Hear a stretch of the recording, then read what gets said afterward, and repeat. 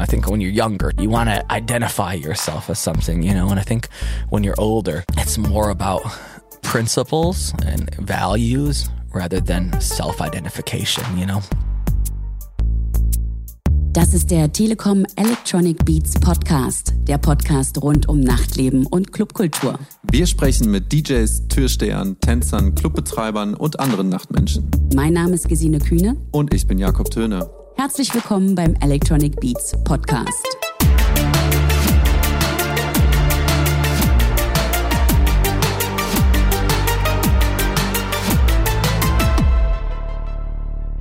Hi, it's me, Jakob Töne, and welcome to another episode of the Telecom Electronic Beats podcast. When I started listening to electronic music, I really enjoyed tracks by artists that had a weird, spacey vibe and vocals. Seth Troxler is the living example of this, combining the weird, arty, geeky world and the real world. But how did the boy from Detroit become one of the most iconic figures in the electronic music scene? I have the pleasure to ask him that and to speak about the meaning of being a record collector, what makes a party so special, and what does technology need to do to reflect the in-real-life experience of a dance floor. But before I give too much away, let's hop into the conversation with Seth Troxler. Hi, Seth, and welcome to the podcast. Hello, long-time listener, first-time caller. Happy to be here. You told me you will speak, or you have your radio voice out there. Yeah, I have this funny, my voice is actually quite nasally, but I sometimes when I do radio, I'm like, hey, this is Seth Troxler, how are you guys doing? Yeah. Like this really kind of American pseudo, 90s telecom voice. Actually, when I was in school, I took some radio classes. And, really? Yeah. So, I can do all these. I can't remember much of it, but But did you do a proper radio show back then, or? Yeah, no, it was like this class. Yeah, it's like in school. It wasn't on the actual radio, so yeah, it's like mock radio. But, well, nice. I mean, it gave you the experience and the technique that you have your radio voice. I have the radio right voice. Yeah, my dad had a radio show for a long time called Fade to Black. He still has like an internet radio show, but it used to be on the actual radio when I was a kid. And that was a thing. Nice. He has a really good radio voice. He's great at communications. Maybe that's where your voice comes from. Partly. No. He's got like this. Not cool, there yet. He's got this cool like black guy voice, But maybe it's still coming. I'm like I'm waiting for my voice to drop. 36. Waiting for my beard and voice to kind of mature. Still until puberty kicks in. Yeah. One day, effect. we can only dream. One day, actually, I was talking to Matt Deere, and I was like, Matthew, when did your voice get so deep? He's like, you know what, Seth? I willed it that way. That's it. I was like, cool. All right. Nice. Yeah. Seth, a lot of people associate you with a quite partying lifestyle, and nowadays, or like the last year, has been very much the opposite. How was it for you? Yeah, I'm sober for some time. I'm married. I have a kid. It's kind of funny. Like the persona I think I built for myself was very much almost a caricature. I mean, I can be quite wild and party, but I think it was personified a bit more than the character that I actually am. It's kind of funny. I was with Tiga, Tiga, DJ or whatever. From Canada, Yeah, from Canada. We're really good friends. And he was like, Seth, he's like, the funniest thing is, he's like, everyone thinks you're really crazy and far out and you wear these far out clothes. He's like, but actually you're pretty stiff. And I'm like, yeah. He's like, it's a great, illusion. But no, I can be really fun on occasions, but I am actually quite serious person. And, I mean, you've been straightforward a couple of times, and we're going to speak about this later as well. Yeah. But how was it to settle down then? I mean, this time off was really incredible. I made more music, I think, in the past months than I did in like 10 years, which was pretty great. Made so much music, and I had a family and readjusted my priorities and goals in life, and really found a new inspiration to do what I do and why I'm doing it and what I want to do for the future. So that's really cool. Great, and you settled down on Ibiza, is it right? Yeah, Ibiza. I'm here a little bit. In Berlin? Yeah, we have an apartment here. I've been in Ibiza for a while, but we're going to become Swiss very soon. My wife is Swiss, so okay. My baby is Swiss. My son is Swiss. So my last name is Swiss. I figure. Troxler? Troxler is Swiss. Yeah, really? It's from Bern. Yeah. So it's basically Troxler. Yeah, exactly. Troxler. Yeah, that's my name. Oh, my Swiss accent is really bad. Yeah. But you said you spent some time on Ibiza. Must be quite bizarre to be on the island when everything is down, like no events, no partying. Yeah. How was it for you? I mean, how was the island? I've been living in the island for some years already. I have like an apartment there, like a flat or whatever. And I mean, Ibiza is not this crazy party place like Berlin is. Berlin, you can go out and party literally from Monday to Monday and not have to go home in some ways, or before pre-pandemic Berlin. Where Ibiza, everything closes at 5 and there's really only like 4 or 5 big clubs, and then there's not really anything else. There's not like crazy after parties or these crazy, back in the day you could do villa parties and all that stuff, but all that's illegal now. So it's kind of like this holiday place, you know, it's kind of turned into this holiday place that happens to have like 5 massive clubs, you know, that go like, you know, 10,000 people, 5,000 people, you know, so it's kind of like this funny thing. But I found the summer to be really fantastic. You know, it's the first time in all the years I've been a resident at DC10 for 10 years or 12 years, considering the 2 years it's been closed. Yeah, it's like the first year that I was able to do all the stuff that all my friends got to do all the time, like go to beaches, and it'll be like a kind take a boat ride, yeah, hang out at the beach with my kid. You know, it was like this really idyllic kind of view of the island that I had always missed due to traveling. So it was kind of refreshing to be like almost like a tourist in my home, you know, and like do all this stuff. I'm like, wow, all these people are like, you've never been here? I'm like, no, this is great, you know. So that was a lot of fun. But yeah, it's just like taking time to readjust and look at life from a different perspective and lens. I think both from the pandemic and from the fact of being a new parent. You know, parenting is a funny thing. Everyone's like, your life changes so much, and it doesn't really. Just your perspective changes on a lot of things, and your drive and motivations for things change. And I think that can be a real drive for some people, and it can be for some people something that kind of knocks them out. It's a real pivot moment, very much like the pandemic. You know, either you pivot and strive, and you know, really reanalyze and kind of create the best out of the situation, or you kind of go into like a weird kind of spiral and, you know, kind of like can't deal with it. So yeah. Do you remember the first time you stranded on the island on Ibiza? The first time I landed in Ibiza? Yeah, definitely. I became the resident at DC10. It's the first time I ever That was the first time? Yeah, I was playing at the club. They had shut down for a year, and they had reopened. They had came and like scouted me, I guess. And I was kind of like a Berlin guy. Had a residency here, Club de Visionaire, and it was like me and my friends were all living in Friedrichshain, at Frankfurt Halle, actually. And then we were like, everyone back then in Ibiza, Berlin was really anti-Ibiza and all, but no, we don't. So mainstream, it's so commercial. Yeah. No, it's just awesome and hot. And they had the club had shut down, and before Dice and Luciano and these guys were the residents, and they had moved on to do other things. And then they had scouted Jamie and I, and they're like, hey, would you like to be the new resident at our club? And I was like, yeah, sure, whatever. Talking about Jamie Jones. Yeah, Jamie Jones, yeah. And yeah, I was like, yeah, cool. And I was like, it's another club. And everyone was like, oh, it's so crazy you're going to be at. And I was like, oh, it's a club. And I think that kind of helped me also within playing there, because I never had an idealization of Ibiza or what I should play or how I should be or whatever. I just came with the same attitude of being a Detroit kind of Berlin DJ.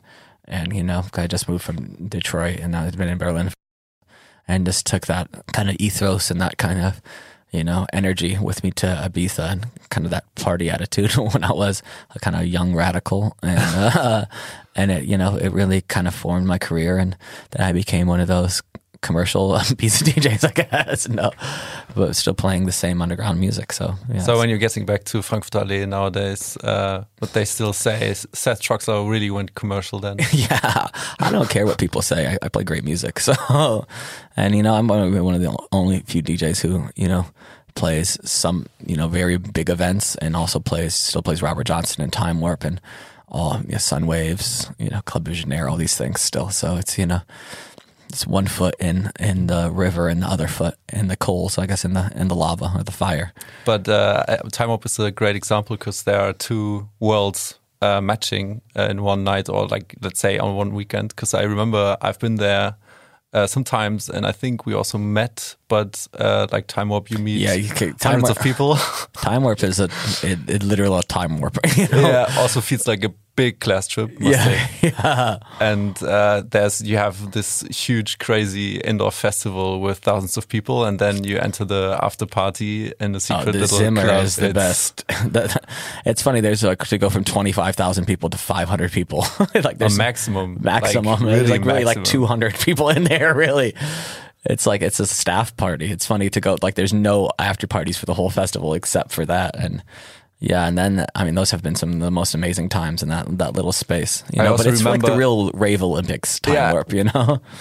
I remember one time when I entered then the after party and you were playing like basically for 40 people because it was like the beginning or the, let's say, transition time from the festival area to the club. And you were playing Italo Disco and was really, let's say, was really nice because it really softened you down from the hard techno you've been. That's the whole thing, you know. I think a DJ's job is to play whatever fits the environment and the time, you know.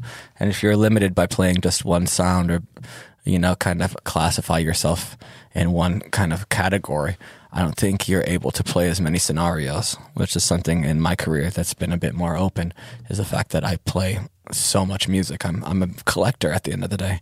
I mean, I collect so many things. It's funny, there's recently this podcast with Jeff Mills and Tiga, which is really incredible. If anyone hasn't heard it, Last Night on Earth or whatever.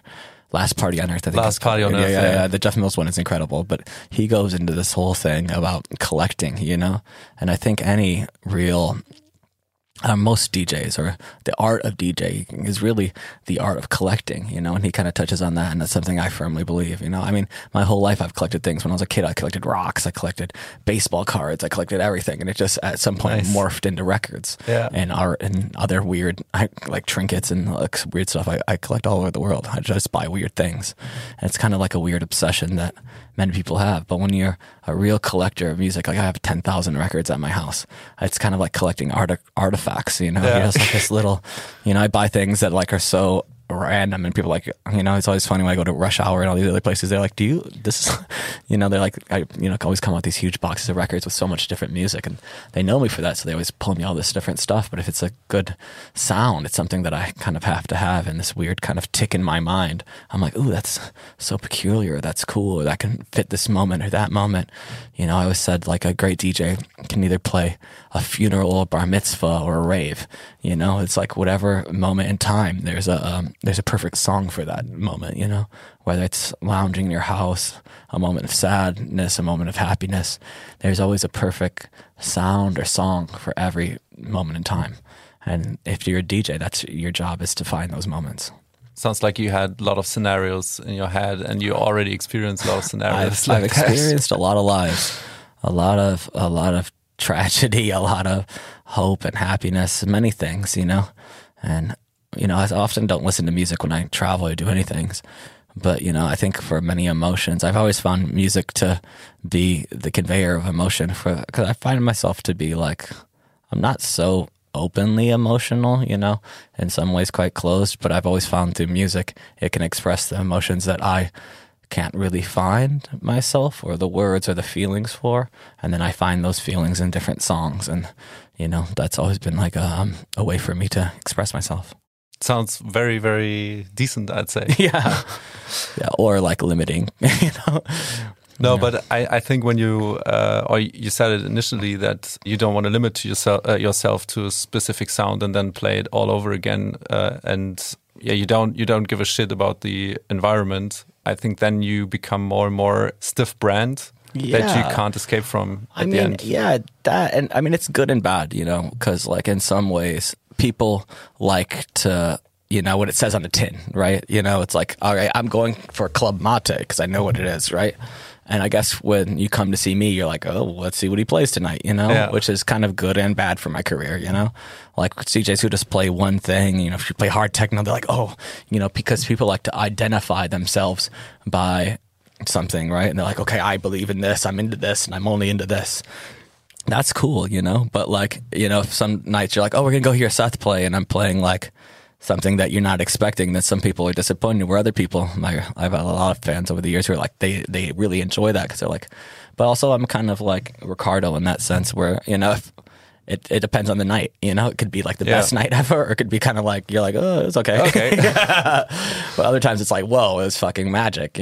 But it depends on the mood and the people. There's so many different things to really create that significant moment. I think remember the last time I did Panorama Bar right before the pandemic closed. We closed before the downstairs closed and played like 18 hours, and it was like crazy. It was a crazy experience.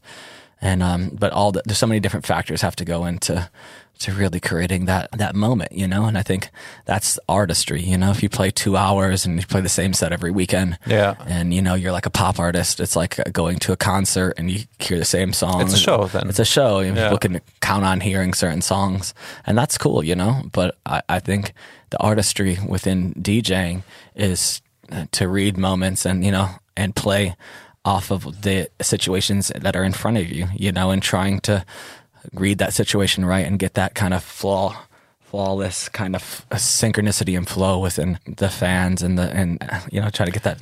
Speaking about to synchronize with the audience, I mean, over the last 2 years, there were lots of stuff going on in virtual reality on the internet and not in real life, as the pandemic didn't allow any real parties where you can really connect. Yeah, what do you think about the involvement that everything turned into basically live stream?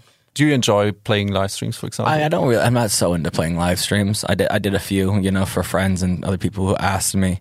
I mean, I think the real thing with electronic music, and as clubs and things are, parties are reopening, it's the connectivity within people, and you can't really do that the same way in a virtual space, I love, bodies next to each other, sweating and randomness in the toilet. And that experience is really hard to recreate. It's funny. I'm good friends with the people from Rockstar Games and Grand Theft Auto and all this stuff. I was about to build the bridge to I know. collaboration. It's like, we're friends and like whatever. And like they come to Ibiza quite a lot. And I remember they were in Ibiza and they had like a whole team there and they were trying to figure out how do we put this energy into a game, and we're like, we're like talking about it. And I'm like, well, that's what makes clubbing so incredible and unique in the sense that it is a situation that you can only really experience in real life. And we were talking earlier about the old club days here in Berlin. When I first came in 2004, and I was German, and it was more raw. Or like when I was going to raves back when I was a kid in Detroit, and it was like fucking raw and dangerous, and like there's a certain energy that you're like fuck, I could die tonight. I'm it's like a whole thing, like makes it more spicy. I'd say. That spiciness. You can't really put that in a video game. The fear of like I could get stabbed, but that's going to this rave. And you're like running up some like back alley, and the police are breaking in. It's like a real visceral experience where in a game it's incredible that you could experience the music and have some kind of joy in your house and even kind of speak with people and kind of have some type of communal interaction, as this kind of techno net, the Advent thing. I think he's done really well with that, and there's a few other of these techno club things that they have done that I think people are kind of like into, and they go in and they have the avatar. But I mean, until I think we get into a real virtual reality experience, maybe like 20, 30 years, almost in a sense like a Black Mirror, where you can really, I mean, who's to say that we're not living in an already augmented virtual experience? I mean, that's Steve. Yeah, I'm a simulation theory guy. So like this whole experience that we call life could already be a semi-augmented experience, somewhat like the Matrix, right? So if that is a thing, and if let's say we get to the synchronicity point where there is no bridge or kind of difference between the augmented reality and the reality that we live, possibly with glasses or other things, then I think that connectivity or those experiences could be easier felt. But in the current state of technology and where we are in the sense of living in an augmented world, I think there's still a long way to go to kind of be able to feel that real connection between a digital space and a real experience. What was the initial reason then for you and also other artists and basically the whole Circo Loco crew that you're also part of, kind of as a resident for a decade, more than a decade now? What was the reason then to collaborate with Rockstar and to basically have a joint venture now with Grand Theft Auto or Rockstar? The owner of Rockstar, Sam, he's a real big fan of clubbing. He likes to go to clubs. He loves going to Circo Loco. It's like his favorite place. And the crew, they're there almost every Monday. You know, he comes for a couple months in the summer, and he loves the experience. He's at Time Warp. He goes everywhere. You know, he's been into music, and Grand Theft Auto has always had this great lineage of music. I think from the very beginning, you know, the radios and everything. Yeah. It's always been really cool music, and he loves clubbing. You know, he loves it, and he's out. He loves the experience. He loves the energy. He loves the randomness of everything. So I think just there was a natural kind of evolution between the relationship of him and Antonio, who runs Circo Loco and the club. Yeah, and through their kind of relationship, they started the joint venture with the record label. Butch and I do some A&R work and some other stuff, and kind of some consultancy, and like help out with some things. And it just became this thing, you know. And hopefully, there's some new music coming that's really cool as well. And it was just like, I think that's a natural evolution. I mean, you've also contributed a single in May. Yeah. Let me pronounce it right. Lumartes? Lumartes, yeah. Lumartes. So Lumarte is really fun. I got like a tattoo of it on my arm. So Lumartes is kind of like this gang I'm in. Really? Yeah. Who's in there? Well, it's a big gang. But when I first started coming to Ibiza, I was like kind of, some years ago, I was like hanging out and I was like having an okay time, but I really things were like, you know, villa parties and other stuff. And I was like, this is all right, but I'm like more of a real raver. Right. And, then I had met some kids this guy, Alexis, actually, he took me, we were at Cocoon, and I was like hanging out and I was like, this is fun. But like, I was still looking for my rave crew. Right. And he was like, yo, I want to show you something. And there was a group of people who had been going every Monday to DC-10 and Circo Loco and Cocoon, and then they'd have this after party, and there's a group of about 40, 50 people, and they called themselves Lumartes. Lumartes is Lunes and Martes, which is Monday and Tuesday mixed together, and they're like, that's where the magic happens, the mix of the days, right? Yeah. And every day they would meet the same spot after DC-10 on the Cocoon dance floor, and then from there had this after party. And then after I met this whole Spanish crew of tattoo artists, painters, and all the people who actually worked on the island. There was like all the workers, right? Who ran also creative people. Yeah, it was all the creative people and the workers, and the people who were like, this was really fun. Like they were really active, and they do all this like kind of performance stuff, and like they were just really funny. And once I met them, then my whole experience on the island changed, and it became this kind of more local, like free old Ibiza thing. And then when making this song for the compilation, actually my roommate, or my old tour manager, Hector, he was living with me. Actually, because I was out of Europe the whole pandemic, and I gave him my house. Right, I was like, look, here's, you know, you can stay in my house for free the whole time. And he lived there for the whole time that there was lockdown and everything. And I was away. But at the beginning of the lockdown, we were kind of together, and I was working on this song, and I was like, Hector, come in here and like kind of like talk about, you know, what is this kind of ethos. And like the whole song in Spanish kind of goes on about liberty and, you know, respect and all this other things, and, you know, no corruption, and like, you know, the principles of that crew. And that was like the kind of basis of reading the song, and also the start of me making so much new music. I have so much music coming. I think I made like 30, 40 tracks or something like that. Oh, crazy. Yeah. So there's an album coming. Maybe. I don't know. I make a lot of stuff that doesn't come out. We've got to have a new album coming from Lost Souls of Saturn.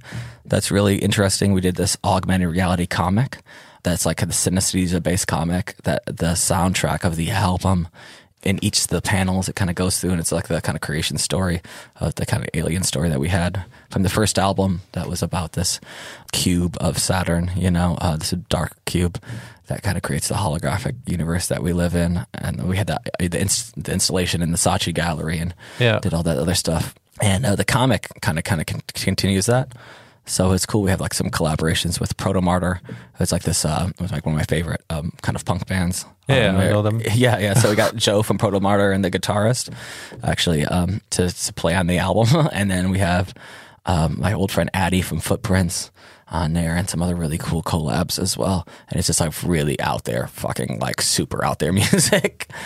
And then I just did a bunch of stuff. I did a collaboration with Diplo, actually, and Desire, you know, the girl, and from Italians Do It Better. And then just did a bunch of remixes. Bros and I did some more tracks, and I just did a bunch of stuff, you know, kind of field testing everything and seeing what I like enough to put out. I've always made music, but I for me to put out something, I have to really work on it. Not really work on it. I just have to really, everything I do takes me about a day or two, right? Yeah? Yeah. So very niche too. I'm fast, and I think once you start micro editing stuff is you lose a lot of the flow. Yeah. But I also believe firmly in kind of like less is more, and only put out stuff that's like timeless, right? And if it's not timeless, if it's like a cool, whatever, play it in clubs or whatever, give it to your friends, but it doesn't need to come out on record, If something's really good, then I'm like, okay, this is good to put out.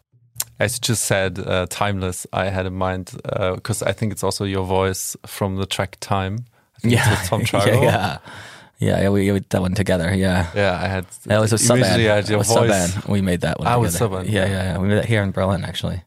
Besides all you've done in the studio that you've been talking about, you've been also launching a new, let's say, dance TV, Dream Access TV. Yes. Yeah, it's cool. I mean, I haven't done so much programming myself, like my own programs, because I've been kind of busy with the baby. But maybe that's where we can circle back to the very beginning of our conversation, where you told me that you went to like radio class. Programming. The whole thing is about programming. I mean, it's really a collaboration with my longtime collaborator and friend Aaron Kulik. Dream Access TV is a kind of ode to public access television. Public access television was this idea in the 80s and 90s, even the 70s, where in America they had this like a local television channel where anyone could have a TV show, right? Yeah. And Twitch had come to us about doing a programming, and I was like, I don't want to DJ on Twitch. That's fucking lame, right? So then I came up with... It would be another live stream. Yeah, live stream that I have to do every week, right? And I was like, I'll stop. So I didn't want to do that. And then I came up with this idea. I was like, wow, it'd be incredible to make this like ultimate come down TV, Something that's like not too in your face, that's random enough, kind of like... Adult Swim, but like a bit more random, a bit more some cooking, some weirdness, all this stuff. And Aaron, who's like really the visual embodiment of my mind, Aaron Kulik Visuals. He's always done the visuals for my work. Did the film for Lost of the Saturn. Incredible artist based here in Berlin, but also a guy from college. We've known each other since college, from Detroit. Great. Yeah, we're like really old friends. So I went to Aaron and we came up with the whole idea. And then I went to all these people, came up with the programming, different shows. And then Aaron's kind of just turned it into this really weirdo show. But the long-term vision, because it's like a 6-month project, is once we collect all this footage and do all this stuff, is turning it into an art project, where it's going to be like this constantly running weird television that's going to be on the internet. So at any point in time, you can kind of tune in like on the website and just watch something really weird, which I think at some point everyone needs in their life, But that's the character Seth Troxler again. Yeah, no, that's like, that's the real Seth Troxler. Real Seth Troxler. I'm a strange art person, right? I'm really, even all these kind of funny videos I had ever done, like the naked video or the bats or all these things, they're all kind of tied to different periods or moments. And the bats obviously is from an interview from 2010. Yeah. But that thing and the Miami thing, that's from Fear and Loathing in Las Vegas. It's a caricature. The naked thing was based off this guy, Stefan Stegmeister, who's this Austrian Viennese designer, big graphic designer from the 90s. He did this campaign where he got naked and launched his new firm. So all these things, so like everything I've ever done, if you like really pay attention, has these small little details of different things that you can reference them to. Like almost every single thing that I do has kind of some small art history referential point, and that's the thing where it seems very random or kind of wild or whatever. Yeah. But actually it's like kind of random in the sense of like, I'm not like really putting it together and like, okay, we have to do this, but also it's kind of like, cause I read a lot and there's so many different points that I find really interesting. It's a rehashing and reinvention of a lot of different kind of memorable points that have happened in time, and people who I guess aren't, I don't say not as cultured, but aren't as geeky and kind of weird, don't get the points. But if you're like, especially Lost Souls of Saturn, every single thing has a reference point. It's like, it's a deep rabbit hole you can get in. We even put out this book. I should have brought you guys some copies that has like, it's all in like Morse code and like, it's like you have to decode all it. It's like, it's pretty intense actually. Maybe there's a Reddit thread where somebody or a group is decoding everything. Yeah. I mean, the last thing we put out there, it's starting, like I'm really into the KLF as well. And the KLF, everything's about the Luminous trilogy, and it's all that. And with Lost Souls of Saturn, everything we've ever done has a documented reference number, like every performance, it's crazy. It's like, it's all in the book. I'll send, I have some here in Berlin. I'll send some over to you guys. Great. It's fun. It's also an augmented reality, the book. Okay.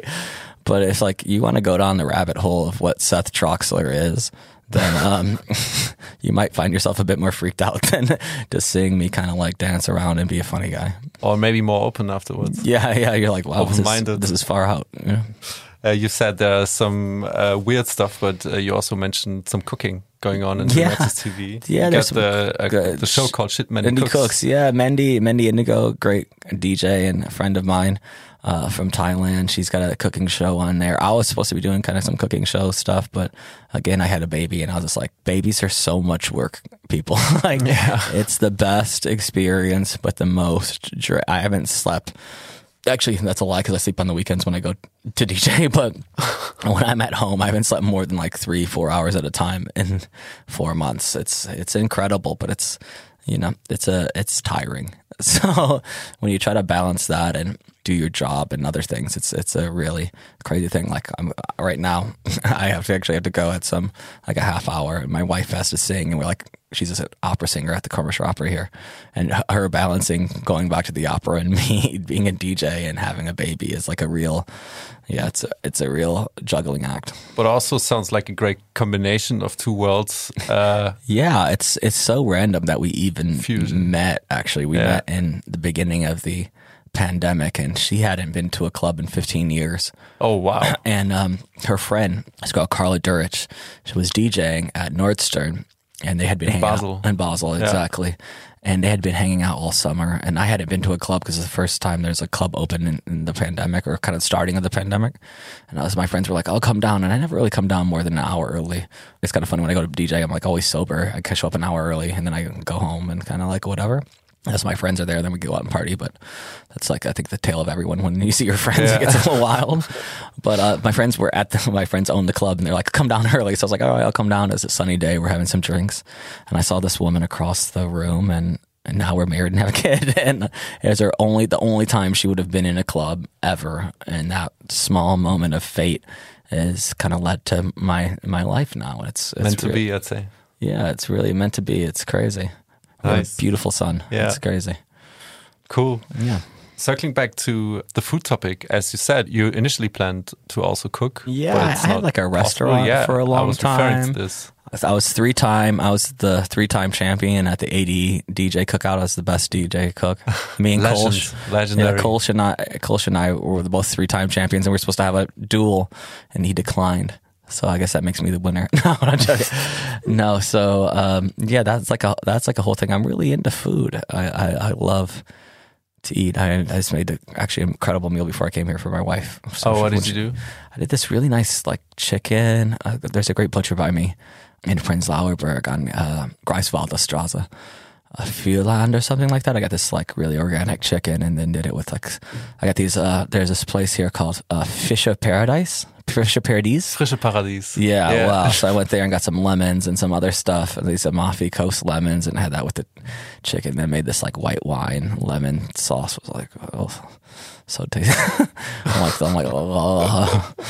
Berlin, actually, the food's gotten a lot better since I lived here in like the early 2000s to now. Maybe also your skills got better. My skills at cooking, but also the restaurant scene here is really nice. What's your favorite dish of all time? My favorite dish of all time. That's hard to say. I'm a sauce guy.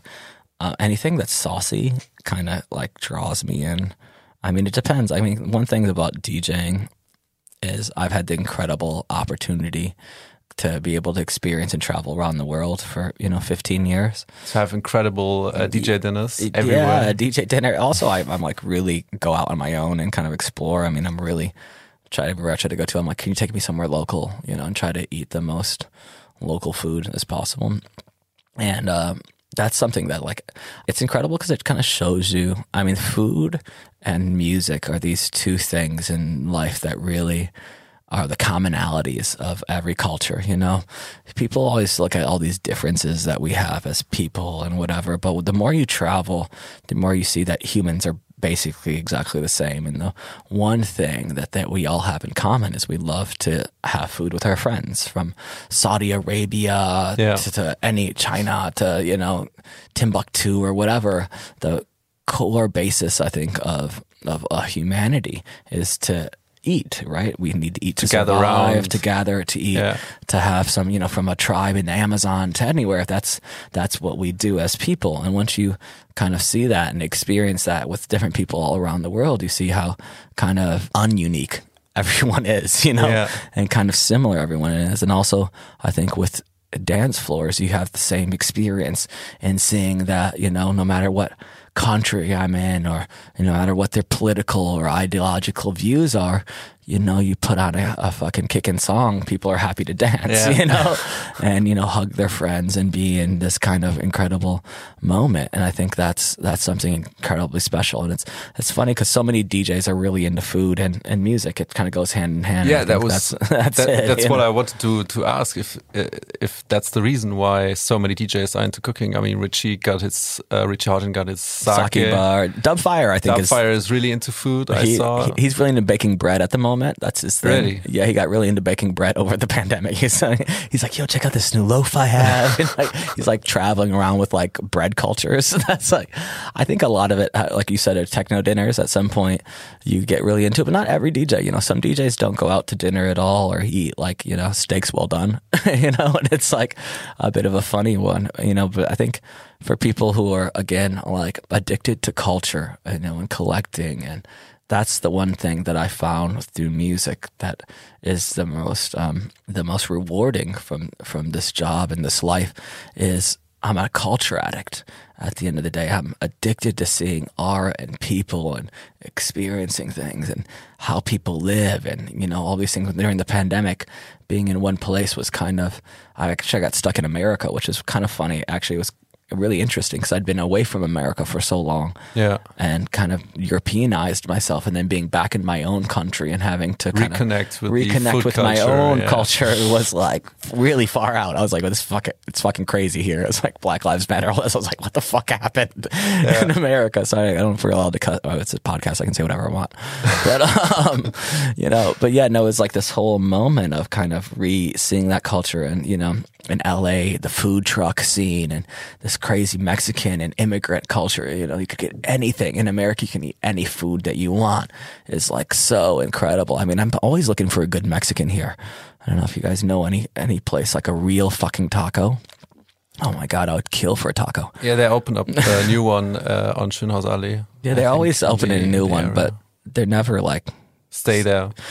Stay there, or that, like, there's one by Club Divisionaire on, I forgot the name of the street, when you kind of go towards Kreuzberg from... Little shout out to the food community in Berlin. Yeah, the rising food community. Oh man, I had this one horrible taco here though. It was fucking, always people were like, this taco place is great. And I had a El Pastor, if anyone knows, it's like this marinated pork with like a pineapple, and then they gave me like ground beef. I was like, what the fuck? Like this chunky, I don't know. Sorry. Little tangent there that doesn't really need to be in this podcast, but we'll leave it to go. But yeah, food and traveling and culture. But I think also the opportunity to connect directly with somebody local is really great. Yeah, and that also brings you, like, as you said, the joy to really enjoy and really discover the culture. It brings you more home, and kind of like, I mean, I think so much we forget that we're human, right? And everyone looks to identify themselves as one thing or another, especially now identity politics and, classification is so big. I'm this, I'm that, where when you travel around the world and kind of like do what I do, I think when you're younger, you want to identify yourself as something, and I think when you're older, it's more about principles and values rather than self-identification, When I was younger and even pre-baby, I had all these like righteous ideas of, I'm right, you're wrong type of situation, or, this politically is right. And and now I got a kid and other things, and my whole perspective on that has changed, even within right now, the whole kind of culture wars that we're experiencing within the pandemic, mask, anti-mask. I mean, I'm a very pro-vax, very pro-mask person, you know. But I also have some friends who are not, you know. And at some point I realized that, you know, no matter what their choices are, and even though I may not agree with them, that does not make them bad or, you know what I'm saying, wrong within their kind of own value and choice, you know? And I think within a free society, everyone should be able to have their choice. Now, I do think that not getting a vax is harmful for the rest of society, you know, but that is my opinion, you know, and that is an opinion that I hold true. As long as if you're not putting other people in danger, you can have your own opinion. I had a friend who just died from COVID for not getting a vax, and it's very sad. And we tried to get him to get vaccinated, and he didn't. And, you know, his son lost a father, and that's very sad. But that was also their choice, you know, due to their politics and their religion and some other things, you know, that led them in that decision. And, you know, that's something that, like, I think, again, going back to the more you kind of view culture, and the older you get, the less I feel now that, like, why does your opinion matter? You know, that's a thing, you know. Opinions are like assholes. Everyone has one, right? And, like, you know, at some point, thinking your asshole is nicer than someone else's, they're all brown, right? At some point. So unless you bleach it, you know. So, I mean, obviously, like, I'm very against hate speech and, you know, any type of discrimination towards any group, or, you know, those opinions, I think, are something that as a society, you know, we should not allow, you know, or whatever. We should, you know, I'm very much anti-fascist in many ways, and I will forever fight for that opinion, you know. And, you know, but I think we've seen the consequences of fascism, you know. So especially in Germany. How you can see it on the wall. Yeah, you know. Yeah. But, like, there's some things worth fighting for, but and then there's other things, especially in America and other kind of parts of the world, where it's just people need to give a few fucks less. Yeah, but speaking about about America and about getting more into, let's say, work for the community or for the social community. In a recent interview with Beatportal, you've been talking about your work with Dr. Cornel West. Yeah. Maybe can you give us some insights about what you're working on with him? Well, so Dr. Cornel West has launched actually a house record label with a friend of mine, this guy, Brandon Lucas, new producer, kind of trying to promote the idea of black culture through house music. I mean, at some point historically, and even at some point, house and techno music was a minority black and Latino gay culture, or kind of black culture from Detroit and Chicago. You know, in New York, that's how it happened. You know, that is. I had Honey Dijon as a guest on the podcast. Honey will let you know. Honey is not afraid to tell you the truth. That's my girl, and, you know, big shout out to Honey out there. But she will let a motherfucker know. You know, no, she did. She did. I mean, I can definitely recommend listening to. The episode. It was really nice. It was a lesson for me, as I learned a lot. And I think with the kind of normalization, or the some people can say gentrification of dance music, but let's say the popularization, I think is a better term of that. You know, people had forgotten in many ways of the history of dance music, roots, you know. And I mean, it's kind of funny, you know, you look at what's that Daft Punk song that has names all the legends and stuff. They're all people from Detroit and Chicago or New York, right? Or, you know, you look at Paul Johnson, who tragically passed this year, you know, who I think has the craziest discography in all of house music ever, you know, for the fact that he had to be touring and wasn't as celebrated as he was. And so many other black artists all fall under that kind of same situation. And, you know, and there's a lot of new great artists, or whatever, but, like, when the identity of, let's say I'm from Detroit, the identity of techno has become this thing that's very detached from, let's say, the original notion of techno and the futurism and the soul of that music, you know, or even the knowledge that black people, even within the black community, were behind a lot of this music, is something that, like, deserves to be spoken about and also to be recognized. You know, I remember some years ago, the Martinez brothers and I had started this record label called Tuskegee, right? Which was about kind of, because at one point we were around, we were really good friends or whatever, and we were looking around our peers and we're like,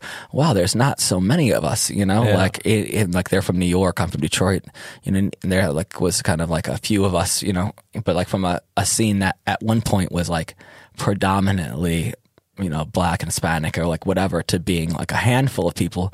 We're like, oh, let's start a label to be kind of like, just focus on and try to put out music from minorities. And that when the record label was coming out, I know of some record shops here where like, we won't take your records. It's racist to only focus on putting out music from minorities. And we're like, how is that racist?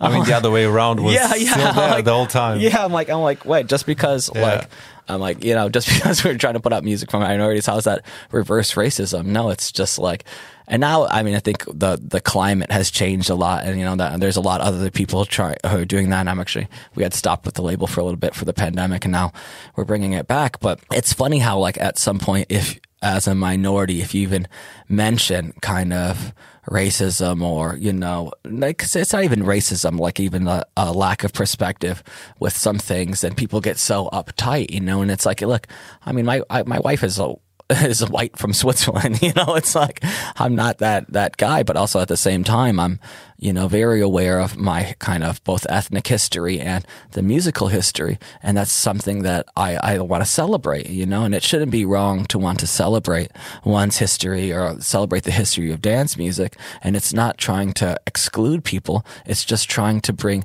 some kind of focus in on what that idea may be. And I think within any let's say any concept that you have, let's say if you launch a record label for women or for LGBTQ plus, I don't know, I'm sorry, plus sign party hat, I don't know what the whole thing is. If you do something with the intention of one community to celebrate that, it should be okay and it should be accepted and celebrated, you know?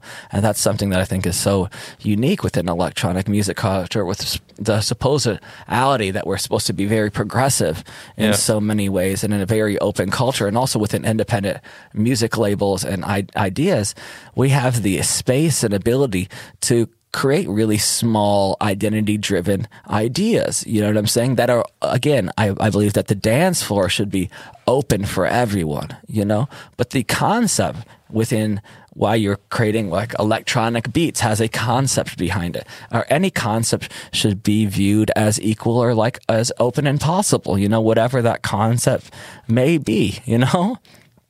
So that's, you know, if you want to have a hard techno, like Aryan concept, I'm not saying that, you know, it's like, it's your choice to do that if that wants to be your thing, you know, it's not Detroit techno, but, but, you know, and I think that sometimes within electronic music, as liberal as we claim that we are, there are still some things that aren't so open, you know what I'm saying? And so people are so fast to create some type of judgment with things, where again, I think people should be a bit more open, because if there is some type of progressive movement that is driving society, then electronic music is the single-handedly most progressive and responsive kind of movement of the 20th and 21st century.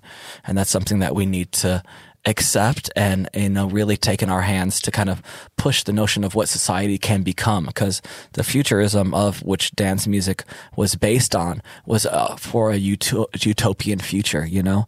And I think, again, with the popularization of dance music, and let's say the identities of kind of being more like kind of brand and, you know, let's say luxury driven in some ways, we lose some of the identities, because when I started going out to raves, it was very uncool, right? It was like it was not mainstream, not commercial. It was freaks and geeks, and like, you know, you were not the cool kid in school going to raves, showing up, and, you know, fucking, you know, it was special interest. Yeah, very special interest. You know, it's like, you know, coming to school in like 26-inch bottom rave pants and whatever. People are like, you're a freak, you know, or like you're gay, or like this or that, you know. And it's like, but you're like, that was the point of being into that, because you were not part of the main. Yeah. You weren't a jock. You weren't like this or that. You're like, I'm other. You know, that was a very kind of 90s concept, to be other, to be grunge, to be outside of, to be, I call it the slacker hero, right? That's the cool thing. My friends say that, like the slacker hero was such a thing when we were growing up. And now it's cool to be, something else. And, a lot of my friends fall in that category and they're great people, but that's not something I've always subscribed to. I've always thought that the idea of otherness is like so unique and intriguing, but also otherness shouldn't come with a barrier to anyone else wanting to enter other, as well as mainstream shouldn't exclude the other.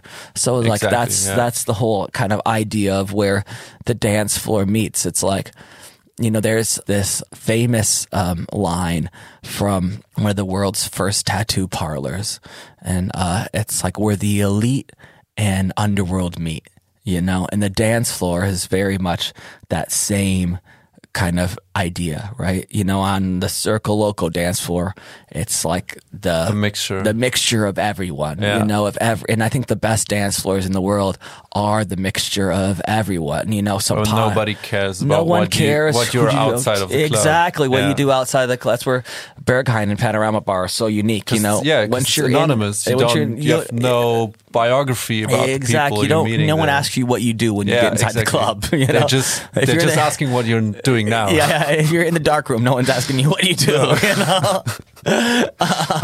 Maybe what you do. I don't know. That was a bad joke, but no, I think it's so important that we all look at that kind of idea and reopen the acceptance within electronic music culture, and maybe take a step back from identifying ourselves as this and that, identify ourselves as human. That's a great line to end. Yeah, right. I think so. The end right now. Seth, I think it's perfect time, actually. Perfect timing. Seth, I actually have to go to the opera. So.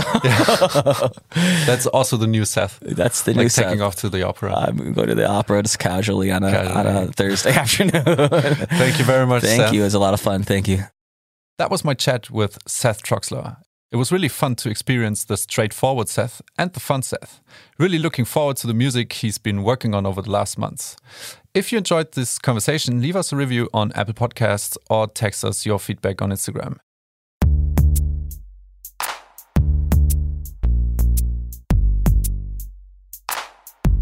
Das war der Telekom Electronic Beats Podcast. Abonniert den Podcast bei Apple, Soundcloud, Spotify oder Deezer. Wir sehen uns im Club. Bis dann.